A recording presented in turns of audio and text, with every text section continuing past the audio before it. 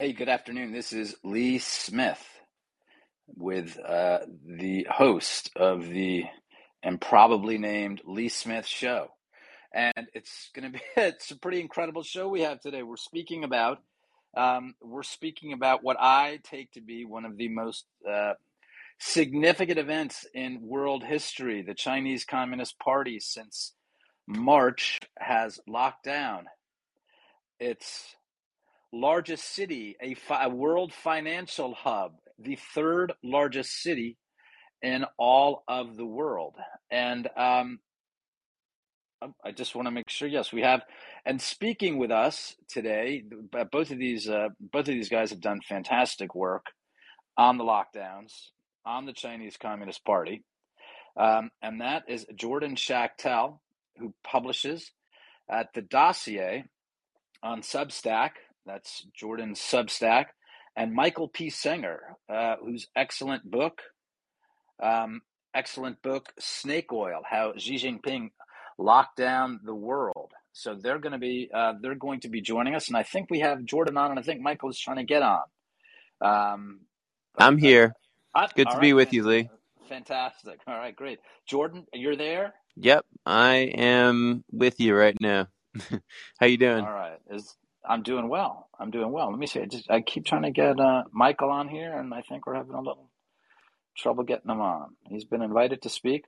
Well, Jordan, I mean, if you can give us, well, while we're waiting for Michael to come on too, if you can give us some insight into what's going on. I mean, again, my sense is that this is an enormous event, but there's so many things going on in the world now, including war in Eastern Europe.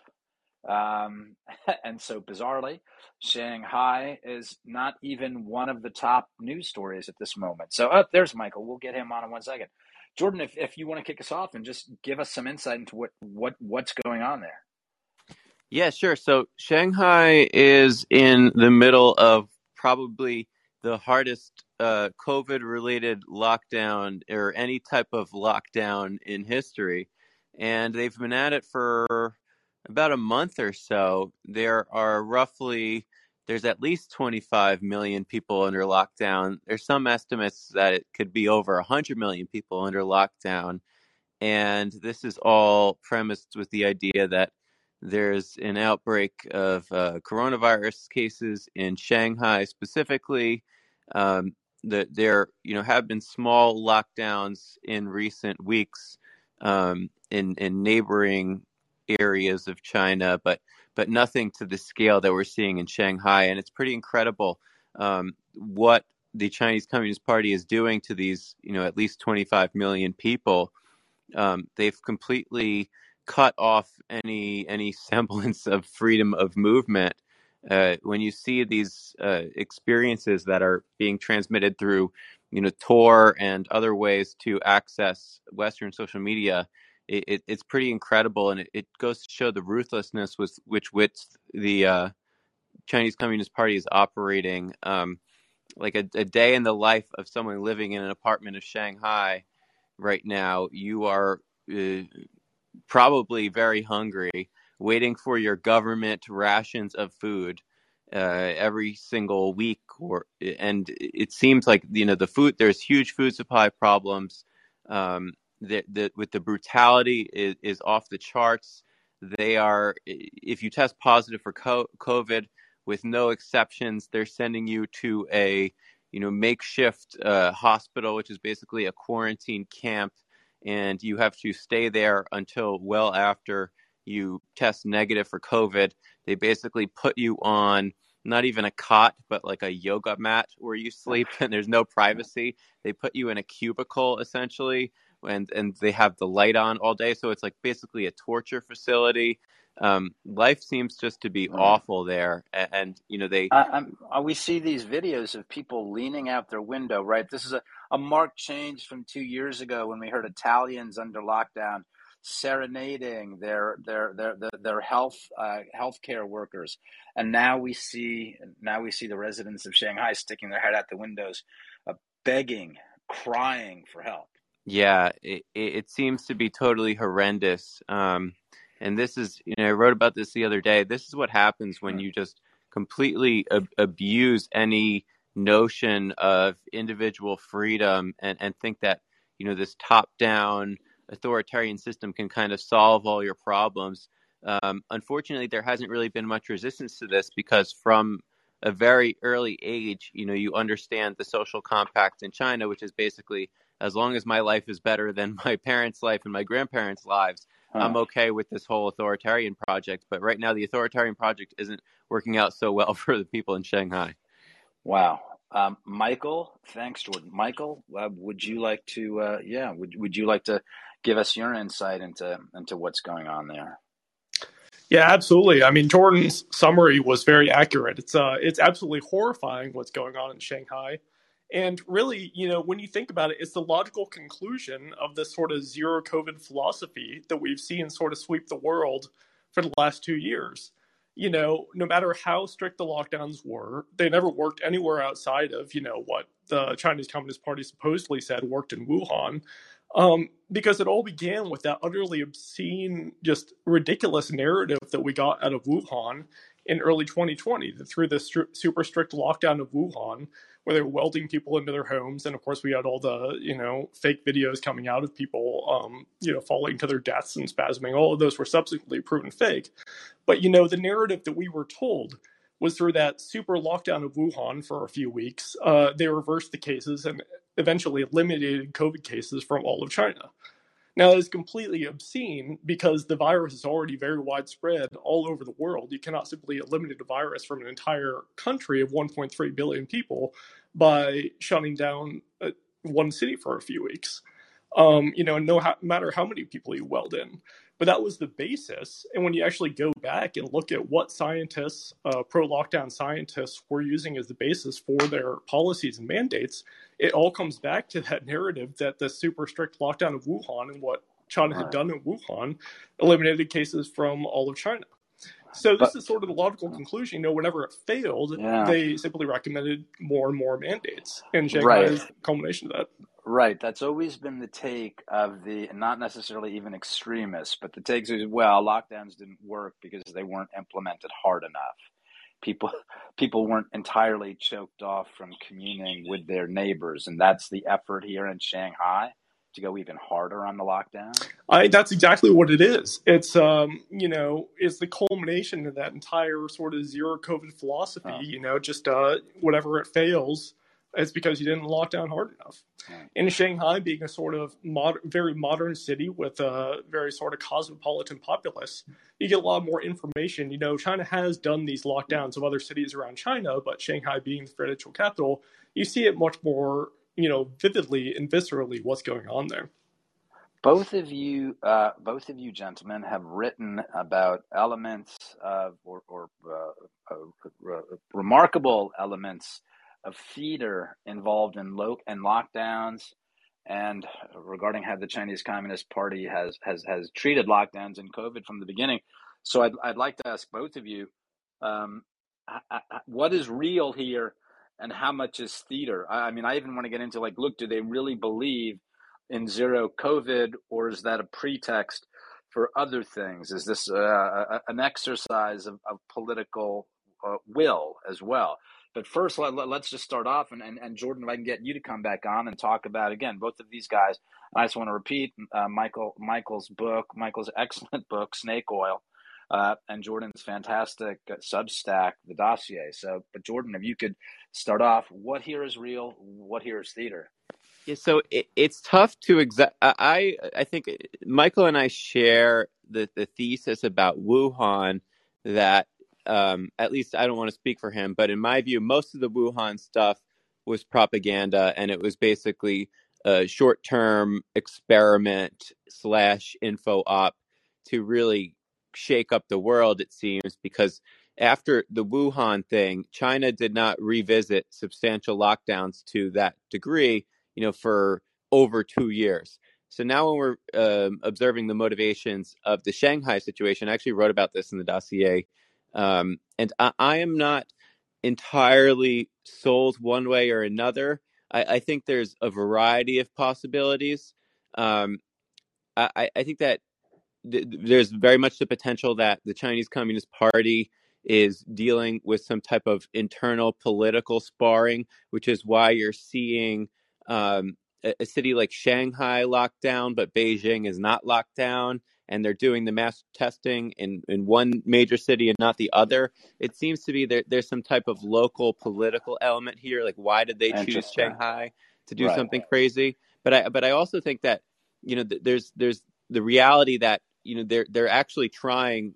In my view, they're actually trying this zero COVID experiment in Shanghai, and we'll see in the coming days and weeks what their commitment is to the zero COVID philosophy. Because in my view, if they take it to its end, they will never, in fact, stop the virus, and they'll end up, committing some form of genocide against their own population. Hopefully, it doesn't come to that. I mean, hopefully they go and just drop the whole lockdown thing entirely and make up the numbers like they've been doing in the past and just say that they cured COVID again. That's the optimal situation for humanity, at least. But who knows? Because they've shown just such a blatant disrespect for the protection of human rights that who knows where they'll go next. But we'll definitely see in the next few weeks, because this thing is just totally unsustainable in my view. Wow. Michael, what is real? What is theater? Or too hard to tell right now? Yeah, I mean, I think that's definitely true. I think the bureaucracy in Shanghai, the sort of local political elements in Shanghai might have gotten a bit overzealous and carried away. That said, I think the question of how much is real and how much is theater is almost, when you're talking about a totalitarian communist country like China, it's almost a moot point. It's all theater. All of communism is theater. It's there's absolutely no question that the horrors that we're experiencing in Shanghai, what the population is going through, is absolutely horrific. And there's also plenty of evidence that the lockdown of Wuhan was horrific as well. Zhang Zhang is still in jail within China, one of the very first people to report and blow the whistle on just how awful the conditions in the lockdown of Wuhan were. And, from what we've observed, does seem like the lockdown in Shanghai is even worse. That said, just because the horrors that are being visited on the population are very real, doesn't mean that the policy itself isn't theater. Because all of, the entire communist system is just propaganda and theater. It's all, this idea, this big spectacle that we're all in this together. I think, within the Western world for a long time, it's been a taboo to visit sort of unnecessary hardship on people. But that is simply not the case in a totalitarian communist country like China. You look at somebody like Xi Jinping, who spent so much of his youth in a forced labor camp. He's not going to, he's not going to feel too bad about some bankers, missing a few meals. It's, to him, it's almost like character building. So they could easily declare a victory. And, I would not say that would be the ideal outcome for humanity. That might be good for the population of Shanghai to finally be relieved from this, for the party to simply declare victory and forge their data again. However, that puts the rest of the world right back where we started. It gives all the pro-lockdown camp, they can say, hey, look, China did it again. They proved that by visiting this brutality on their people, which only the great Chinese Communist Party could do, look how well they did it, welding everybody in and, making people miss meals and everything. But by doing so, they eliminated this super virus. And now here cases are rising again. We are back in the exact same place. The argument of your book, or part of the argument of your book, and please, I hope you will check and correct me if I'm getting it wrong, but that Xi Jinping inspired these. He wasn't coercing Western leaders to lock down their own societies, but he inspired these. And so I'm seeing reports today that the Chinese government is furious at the United States for evacuating some of its employees at the embassy. I mean, this almost actually seems like messaging: you better take our lockdown seriously, and you have no choice but to be locked down. So I mean, one of the big questions is, will we see lockdowns as severe as this in the United States? Or is it going to depend on, as Jordan said, will it depend on the success? Or will political officials here simply use them regardless of how they're not successful. We know they're not successful, but if they're sold as successful, will we see them employed here? What do you guys think? I don't think there is much chance of seeing lockdowns as harsh as we saw in Shanghai or in Wuhan. But if you think about what we experienced in the last 2 years, we never had lockdowns quite that brutal anywhere else. Instead, what we had is an unlimited excuse for failure. The reason lockdowns failed everywhere else was not because they were implemented on fraudulent pretenses and because the tests were, completely ridiculous and yield 90% false positives. It was simply because we didn't lock down as well as they did in China. We weren't able to visit. It's because of all these freedoms and human rights we have. If we just get rid of one more of those freedoms, one more of those human rights, I'm sure that'll do the trick, according to the stooges and apologists who push this policy and keep praising China. Right. The problem is that we can't visit that level of brutality on people. So it gives that sort of, it's not that we will have lockdowns that are that strict necessarily, although that may be what she has in mind. It's that every time we do implement one more mandate, get rid of one more right, that's the reason it never works, is because we don't have that totalitarian system, according to the apologists. Right. Jordan, what do you think? Are we going to be seeing? Are people going to try to, look? I mean, I want very much to agree with you, Michael, but we saw some people who were insane last time. I mean, including the now former governor of New York, the current governor of California, and even though those lockdowns weren't as harsh, these people caused a tremendous amount of pain and suffering to Americans. Jordan, what do you think? I think the biggest issue is that there are tens of millions, if not over 100 million Americans who actually have been propagandized into believing that this stuff works, whether it's the lockdowns, the masks, the other tools and such, that they believe that if there is a virus out there, the government will be able to save them and keep them safe through lockdowns and through a variety of other means. So that's my concern. What's good is that in America, we have this federal system where we can live peacefully in Florida, for now at least, and not have to worry about so much overreach. Where I am, we have been free of in Florida, we have been free of the mask regime for quite some time. There's zero chance that they will ever bring lockdowns to Florida anytime soon. But if I'm living in a place like Philly, which has just reinstituted indoor masks and where the mask culture is very prominent, I think it's very much possible or even probable that you'll start to see some restrictions, which are all variations of that original, pseudoscientific Wuhan lockdown. All of this nonsense, this public health, which is a fraudulent category of science itself. You'll see a lot of this stuff coming back just because so many people believe in it, and it created a rabid constituency that would demand this of their politicians. And so the incentive for the politician now is to bring back the restrictions if they see, cases rising and people getting sick again in the winter and such. I agree. When I saw that they were imposing mask mandates again in Philadelphia, I said, "Oh, dear Lord! I mean, it's only a matter of time now before the entire Northeast is going to be masking up again." With New York, Washington, Boston.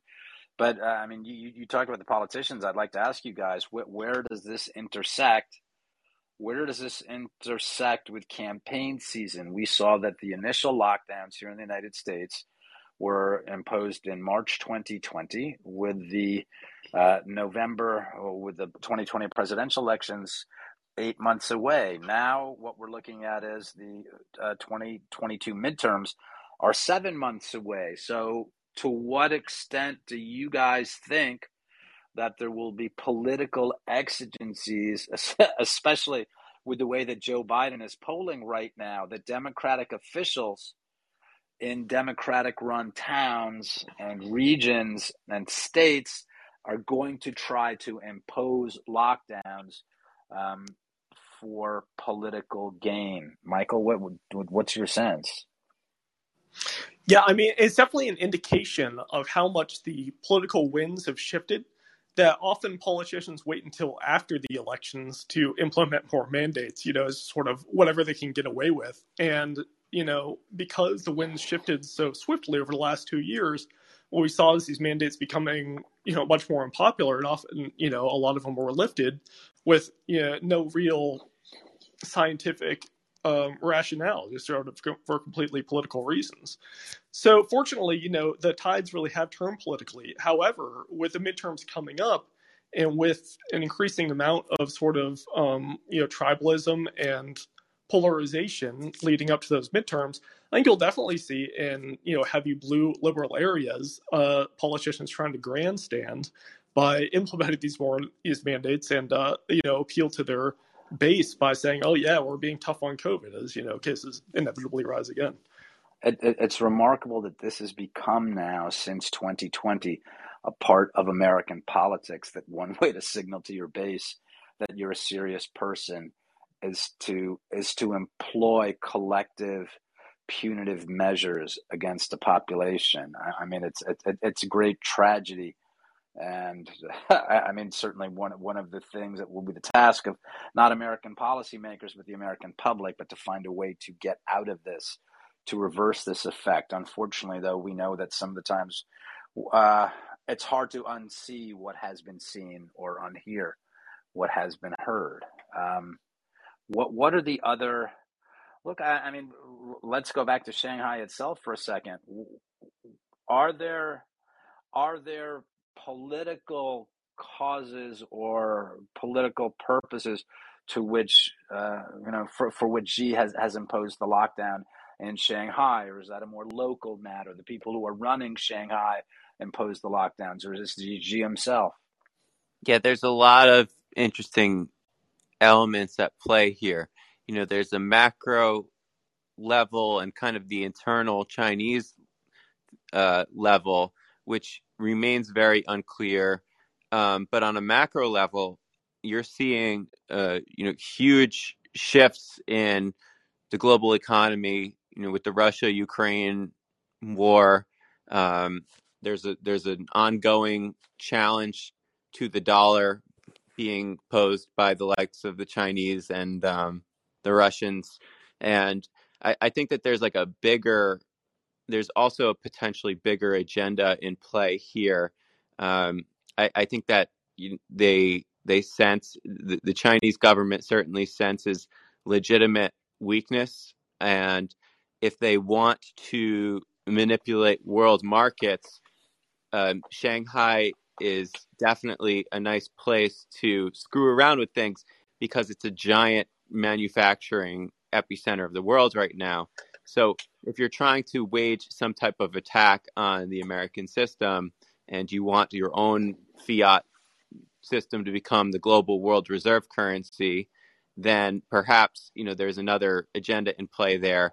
But it's very difficult to understand exactly the political internal stuff that's going on in the CCP, because I think all we get when there's reporting on it in the West is it's all based off of U.S. intelligence sources, which are so unreliable that sometimes you need to entertain the opposite argument that they're projecting as well. So it's tough to really get a sense of what's going on internally there right now for me. I agree with you, of course. I mean, we know there's a huge amount of competition right now, and the People's Republic of China is trying to replace the United States in lots of important ways.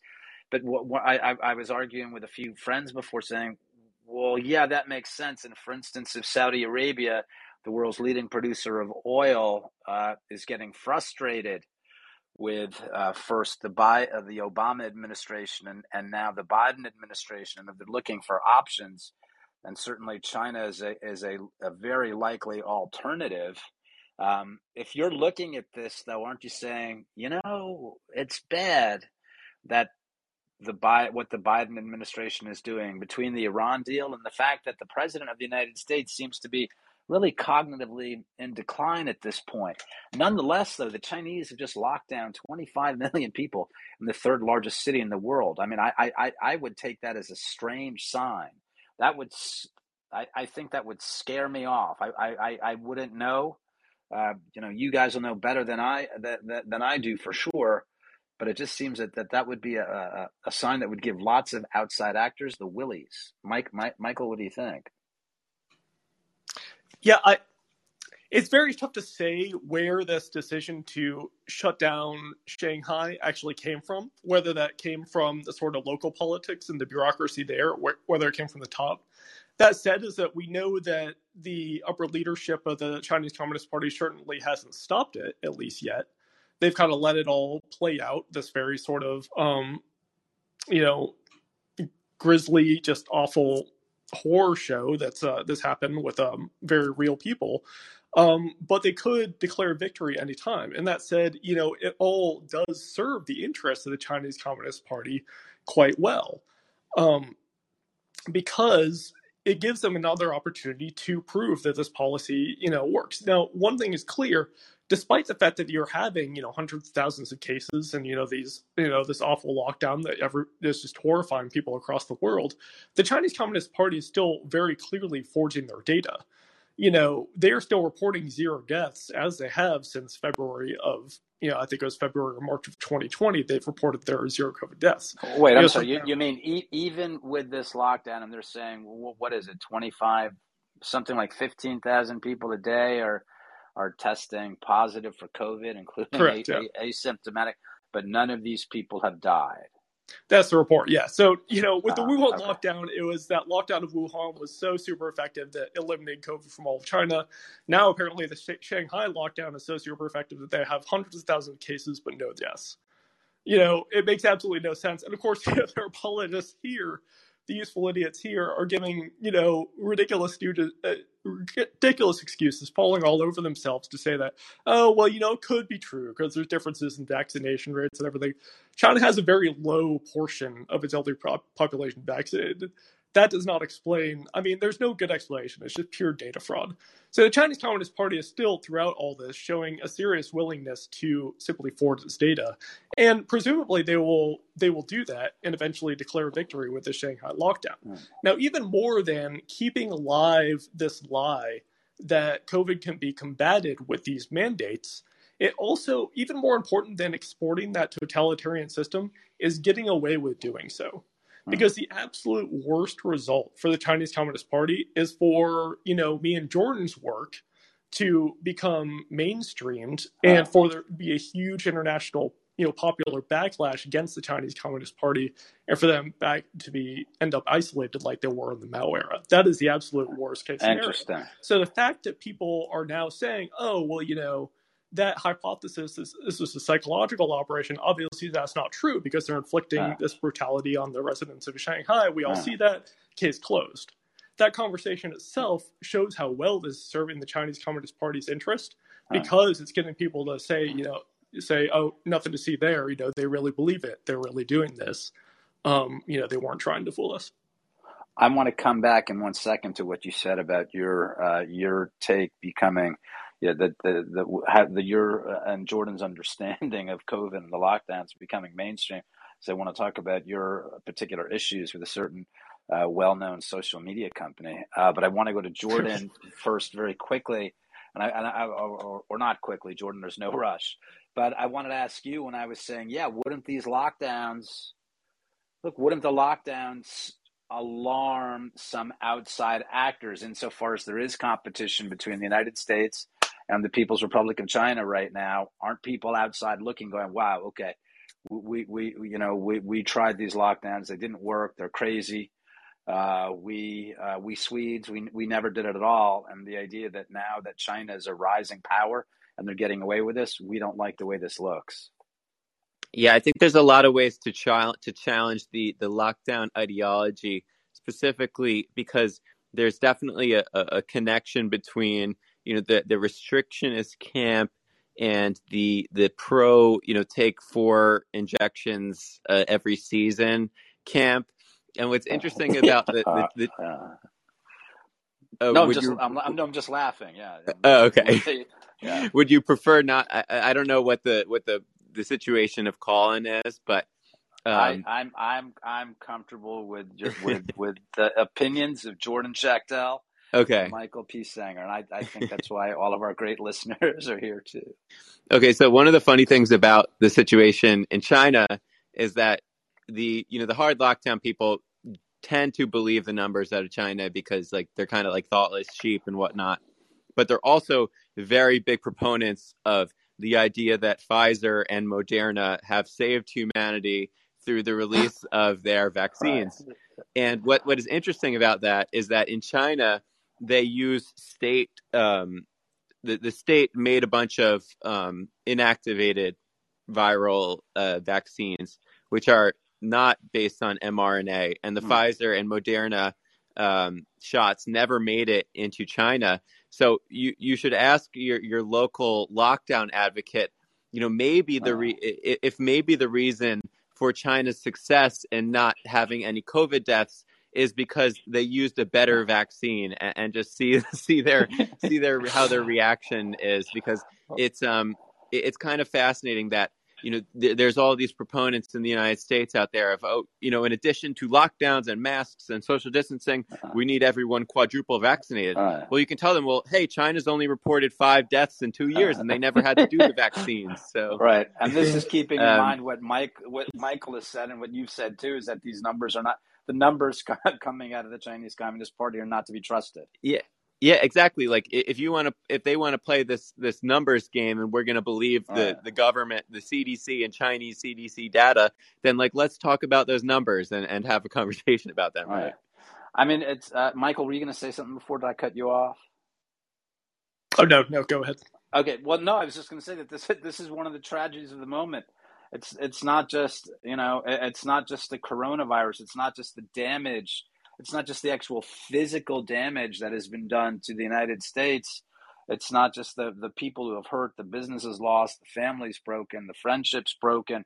It's also the idea. I mean, and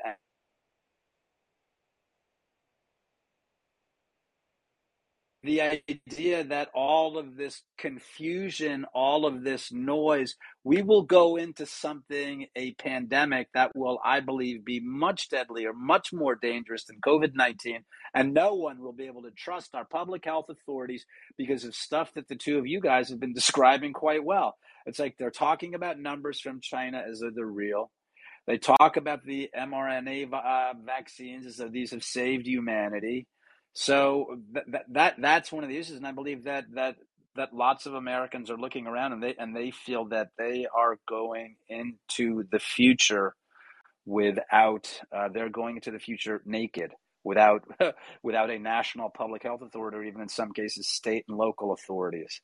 Michael, but the two of you guys have been terrific, and I strongly recommend that everyone listening check out what Michael and Jordan are saying, and I think that this is one of the reasons why both Jordan and Michael have been the social media authorities have zeroed in on them. I was speaking with Jordan before, and I know he had a minor run-in with one of the social media platforms, and Michael has had a rather more serious one with Twitter. Michael, do you mind filling us in on this? Yeah, very suddenly one day, just tweeting as usual. Tweeted something along the lines of, I was sharing an article. The Atlantic had just published this article, one of their usual COVID hysterical articles. We're close to 1 million deaths in the United States, and it's just so tragic. How did 1 million deaths become normalized? And and so I comment on it. I shared the article and comment, well, the public is not alarmed by this anymore. 1 million deaths has become normalized because the public, one way or another, they may not willing to face that yet, but one way or another, they will come to the fact that all these mandates, from the lockdowns to the mask mandates to the vaccine passes and the mass testing, it's all one giant fraud. And, an hour later, just suddenly out of the blue, I'm permanently suspended from Twitter for what was very obviously just a political opinion.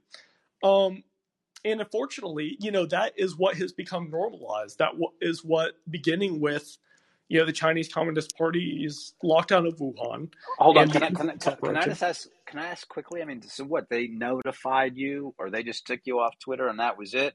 Did they tell you exactly why they threw you off? Yeah. What are the actual mechanics of getting permanently suspended from Twitter? Well, I'd had brief suspensions, like a couple brief 12-hour suspensions, I believe about 8 months prior, over the summer of 2021. And they have like a strikes rule. No, those tweets were, equally innocuous sort of opinion tweets. And then after, having a couple brief 12-hour suspensions, I was, notified. Suddenly, my account was simply deactivated. My entire profile was deleted. My entire Twitter history, just years, thousands of tweets that I'd shared, many of which had gone viral and been shared by thousands of other people. All of that history was simply erased, and all the tweets sharing my tweets that others had shared were erased as well. And I was disconnected from all my contacts. I had hundreds of thousands of contacts on Twitter, so that entire record is simply erased as if it never existed. Jordan, Jordan, I know you've gotten a lot of pushback on your pushback. What a weak word for what's going on. But both of you guys have been. Well, both of you done exemplary, important work, and you've also gotten attacked by lots of different people. Why are people unwilling to hear? Why are they unwilling to hear other viewpoints on what's going on? Another way to put that is, why do they refuse to look at reality? I think the issue is that when you challenge the regime narrative, it can also, if your ideas gain too much popularity, it can start to jeopardize the monopoly that the regime has over the control of information and the manipulation of the masses. So they view that as a serious threat. Like the idea that you could potentially say something on social media that they disagree with, and even convince people through your whatever metrics you're using that what they're saying is wrong. I think they rightly perceive that as a giant threat to themselves. I think what has backfired is that the censorship regime has been so brutal that many more people are very skeptical these days. I know I am about the messaging that comes from America's ruling class than I've ever been before. So while they try to use COVID mania as a tool to hoover up even more and more power, I think in some areas of the country it had the opposite effect. What are they defending, and what do they want? Look, you said they want more power. That makes sense to me. Are there specific things? It occurred to me probably relatively recently. Look, just another way to see this, another way to see at a certain point, they realized that they had enough power to mandate Americans and other world officials could mandate huge profits for the pharmaceutical industry. That's certainly part of it. You have to take this, and these profits will go to the pharmaceutical manufacturers. So what is the regime? What is the oligarchy? What do they want? What are they defending? I think they're defending the veneer of their own infallibility. It's about holding on to power. And ever since those initial lockdowns in March and April of 2020, those inflicted so much devastation on their own people that they simply couldn't possibly be wrong. From that point forward, they had staked, the elite, our elites across the Western world had staked so much of their reputation, so much of their integrity on the idea that there was that super virus that necessitated these lockdowns, that from that point forward, they couldn't go back. Because to admit that there was no super virus, to admit that those lockdowns had failed, that they had no effect on stopping it, would be too big of an admission, even to admit to themselves. So from that time, what you have is one of these mandates after another, and each one of them, you see, is kind of targeted at a specific human right or set of human rights. Lockdowns undermine the freedom to work, the freedom of movement. Mask mandates and vaccine passports, that freedom of bodily autonomy. And then, of course, you have this war on COVID misinformation that obviously is targeting the freedom of speech and the freedom of association. Right. They're all completely pretextual. Obviously, the lockdowns, completely useless. The masks, completely useless, but very effective in sort of that psychological indoctrination that you can't have these human rights anymore if you want to effectively fight this virus like China did. You zero in on the idea of the war on COVID misinformation. Now, if you're not, an especially thoughtful person, it sounds superficially plausible. This idea that, because we have the super virus out there, this deadly pandemic, we have to make an exception to the freedom of speech because under these circumstances, if you say the wrong thing, if you say misinformation, that can cost people their lives. That sounds superficially plausible, if you're not especially bright. But then you actually stop and think about it. Okay, when in political discourse are human lives not on the line? Right. Literally any time, any year, any decade in human discourse. Right. I mean, you think that political discourse during the Civil War or during the Second World War did not, endanger human lives? I mean, somehow we managed to have freedom of speech then. It is all utterly pretextual. Are they, Jordan, you said there are maybe, there are tens, maybe hundreds of millions of Americans at this point who are willing to still get behind lockdown. So I guess my question, I'm going to ask you first, and I'm going to swing back around to Michael. So is the political and corporate, cultural, and media establishment, are they weaker now than they were 2 years ago? Are more and more people starting to see through them? Are they weaker or are they stronger than they were before COVID? I think what you're seeing is the growing separation of political ideology in America. And in some areas of the country, they're absolutely stronger. I mean, the people of New York City, Los Angeles, San Francisco, Chicago, and so on are totally captured by the powers of local and state and the federal government. But in other areas of the country, we have definitely wisened up to the threat posed by, what used to be somewhat seemingly innocuous bureaucrats and regulators, and we want nothing to do with those people. So I think that there is a continuing split in the United States on that front. Yeah, I think their power has grown among those who will still give it to them. Yeah. Because they have been the psychological operation has been very successful in normalizing among a certain portion of the population that there is this super virus, which requires them to indefinitely give up, the right to bodily autonomy, the right to freedom of speech. We simply can't have those things anymore. And, even though the mandates have in many ways been rolled back, that norm has been sort of grafted onto our democracy, that those things can be indefinitely suspended, that anytime, the elites say that, it'll save lives, just these vague promises that it'll save lives, that those human rights, the right to work, the right to movement, the right to bodily autonomy, the right to freedom of speech, can just sort of be suspended whenever they want. So that norm has very, very successfully been sort of embedded into our democracy, especially in some far left states and countries. Well, what happens then, say, because I think a lot of people have been anticipating this, what happens if, or more likely when, they try to implement climate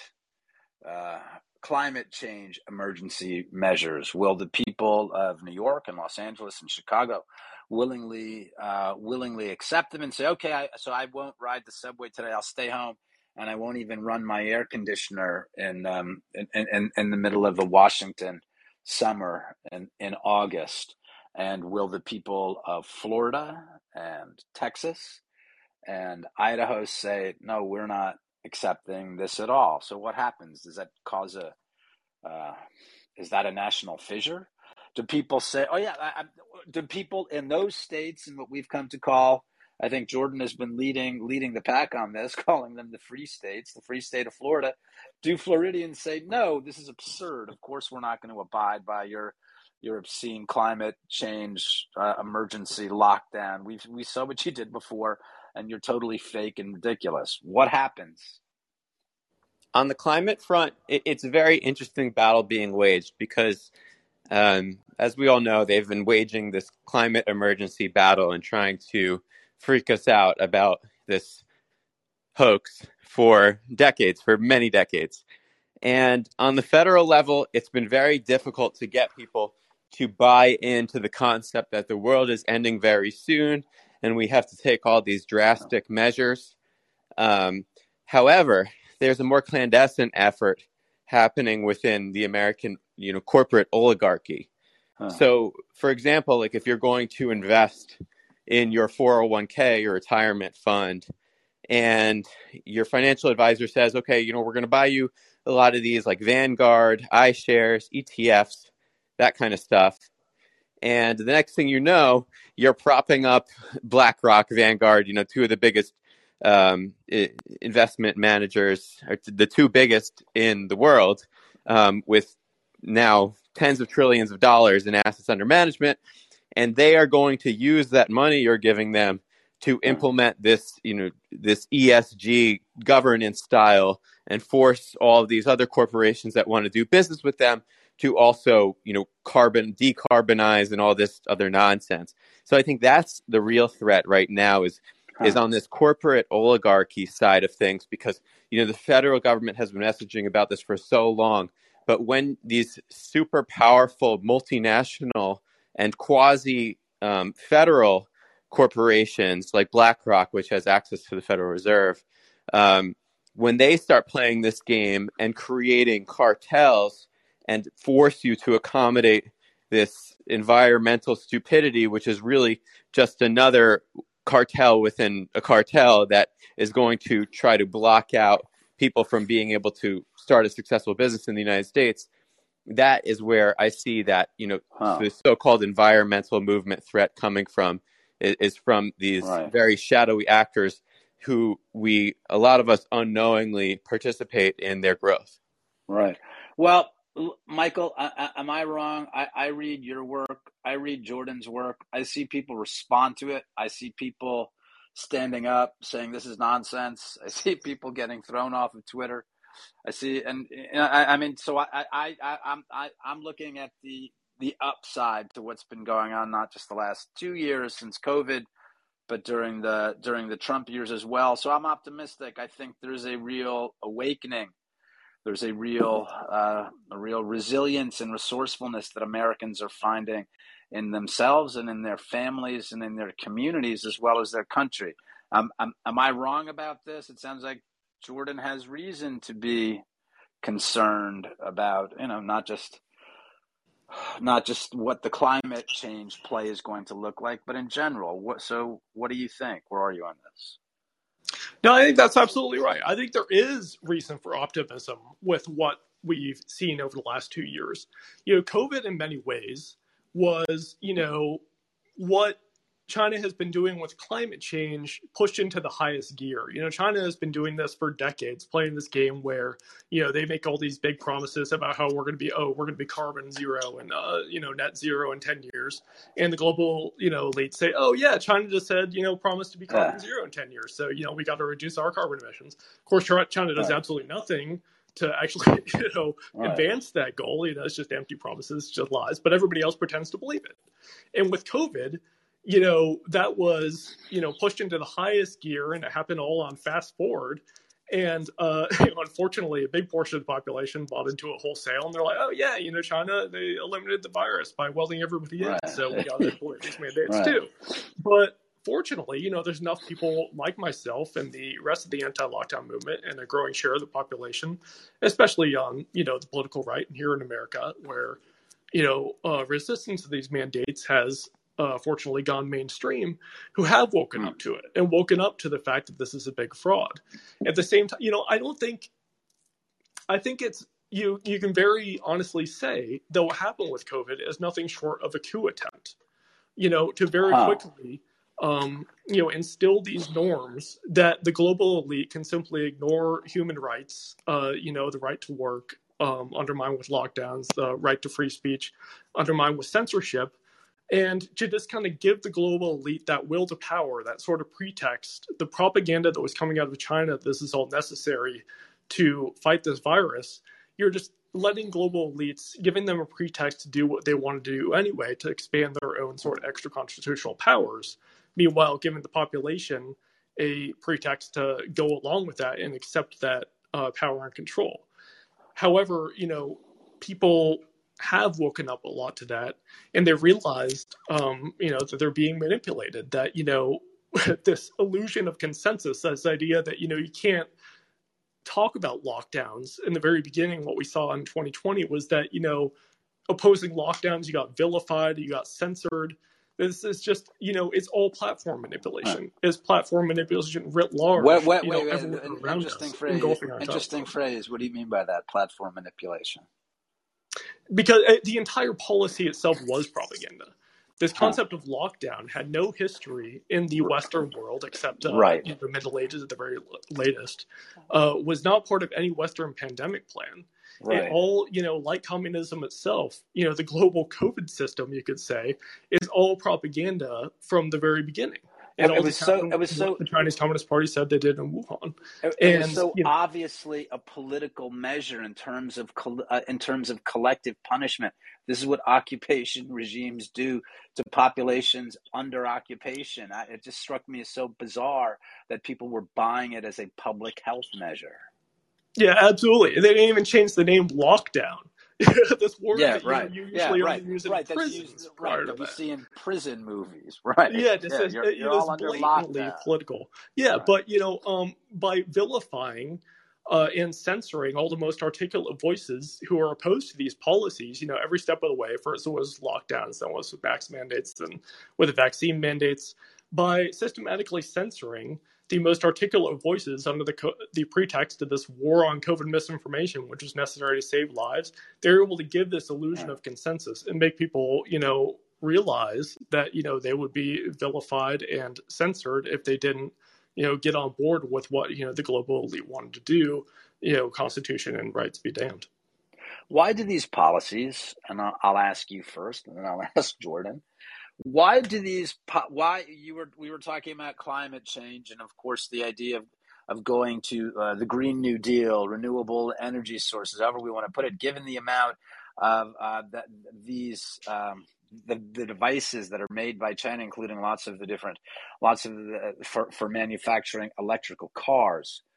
So this would aid the Chinese Communist Party, as of course COVID lockdowns, insofar as it broke enormous parts of the American economy.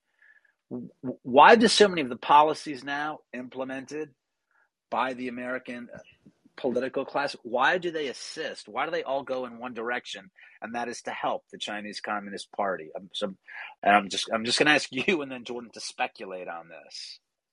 Yeah, I don't think they think of themselves as, useful idiots or agents for the Chinese Communist Party. There are some really bad apples, like at the World Health Organization, who are very obvious stooges, wanting to even acknowledge Taiwan's existence.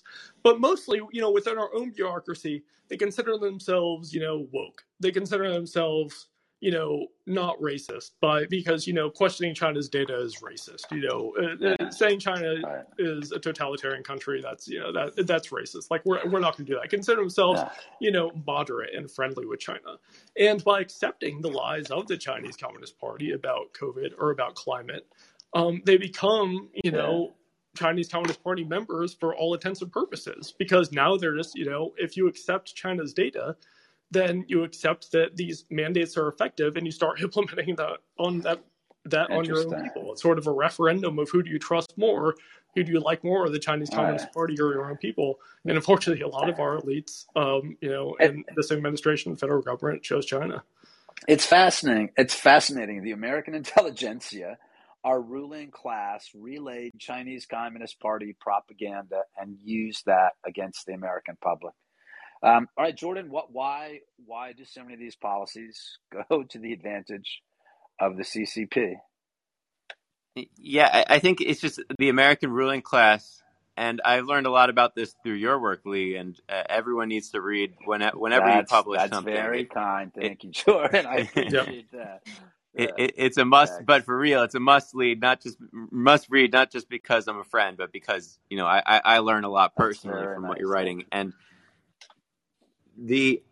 I get the sense that the American ruling elites envy the system that they have in China, where the citizens do not have the right to question their expertise or their decisions, and they see that system and they think, why can't we do that in America? And from their point of view, it's if only we didn't have this resistance from these, these animals that think that they have the right to defy our lockdowns, then we can create our utopia, and that utopia is being created in China. I think that's their fundamental perspective. If I'm going to steel man their perspective, I think that's the best way to do it, is to say that they, if only we would get out of the way, they would be able to keep us healthy, safe, and compliant forever. And now people see what utopia looks like. It looks like 25 million people imprisoned in the world's third largest city. That's utopia. That's the goal. That's where the Chinese Communist Party is, and that's where a lot of our elites want to go. We're going to end in a few minutes, but I just wanted to, any closing words, closing thoughts, and I just wanted to say both of you, thank you, not just for being here this Saturday afternoon, but really thanks. I mean, your guys' work is it's really important. It's fundamental. I urge everyone listening to read it carefully, and so thank you, Michael, and thank you, Jordan. Yeah, you as well, Lee. I mean, I'm really inspired by both your guys' work. I mean, it's been extremely influential. I think you're both cited multiple times within my book, Snake Oil. I've learned a lot from both of you, and it's great to get the opportunity to speak with you about this stuff. I mean, it's absolutely horrifying what we've experienced over the last 2 years. It's just bewildering to watch our own elites, turn in. You had some like Bill Gates who were always like this, who always just sort of admired the power the Chinese Communist Party had.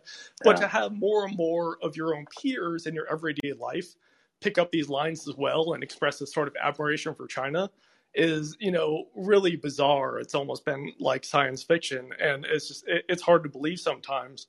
But, I think the impact that, those who have stood up and spoken out about this, it really can't be overstated. It's just, I think the anti-lockdown movement, the resistance to these mandates has been, so impactful over the last 2 years. And that's really the only reason that we've seen these things roll back.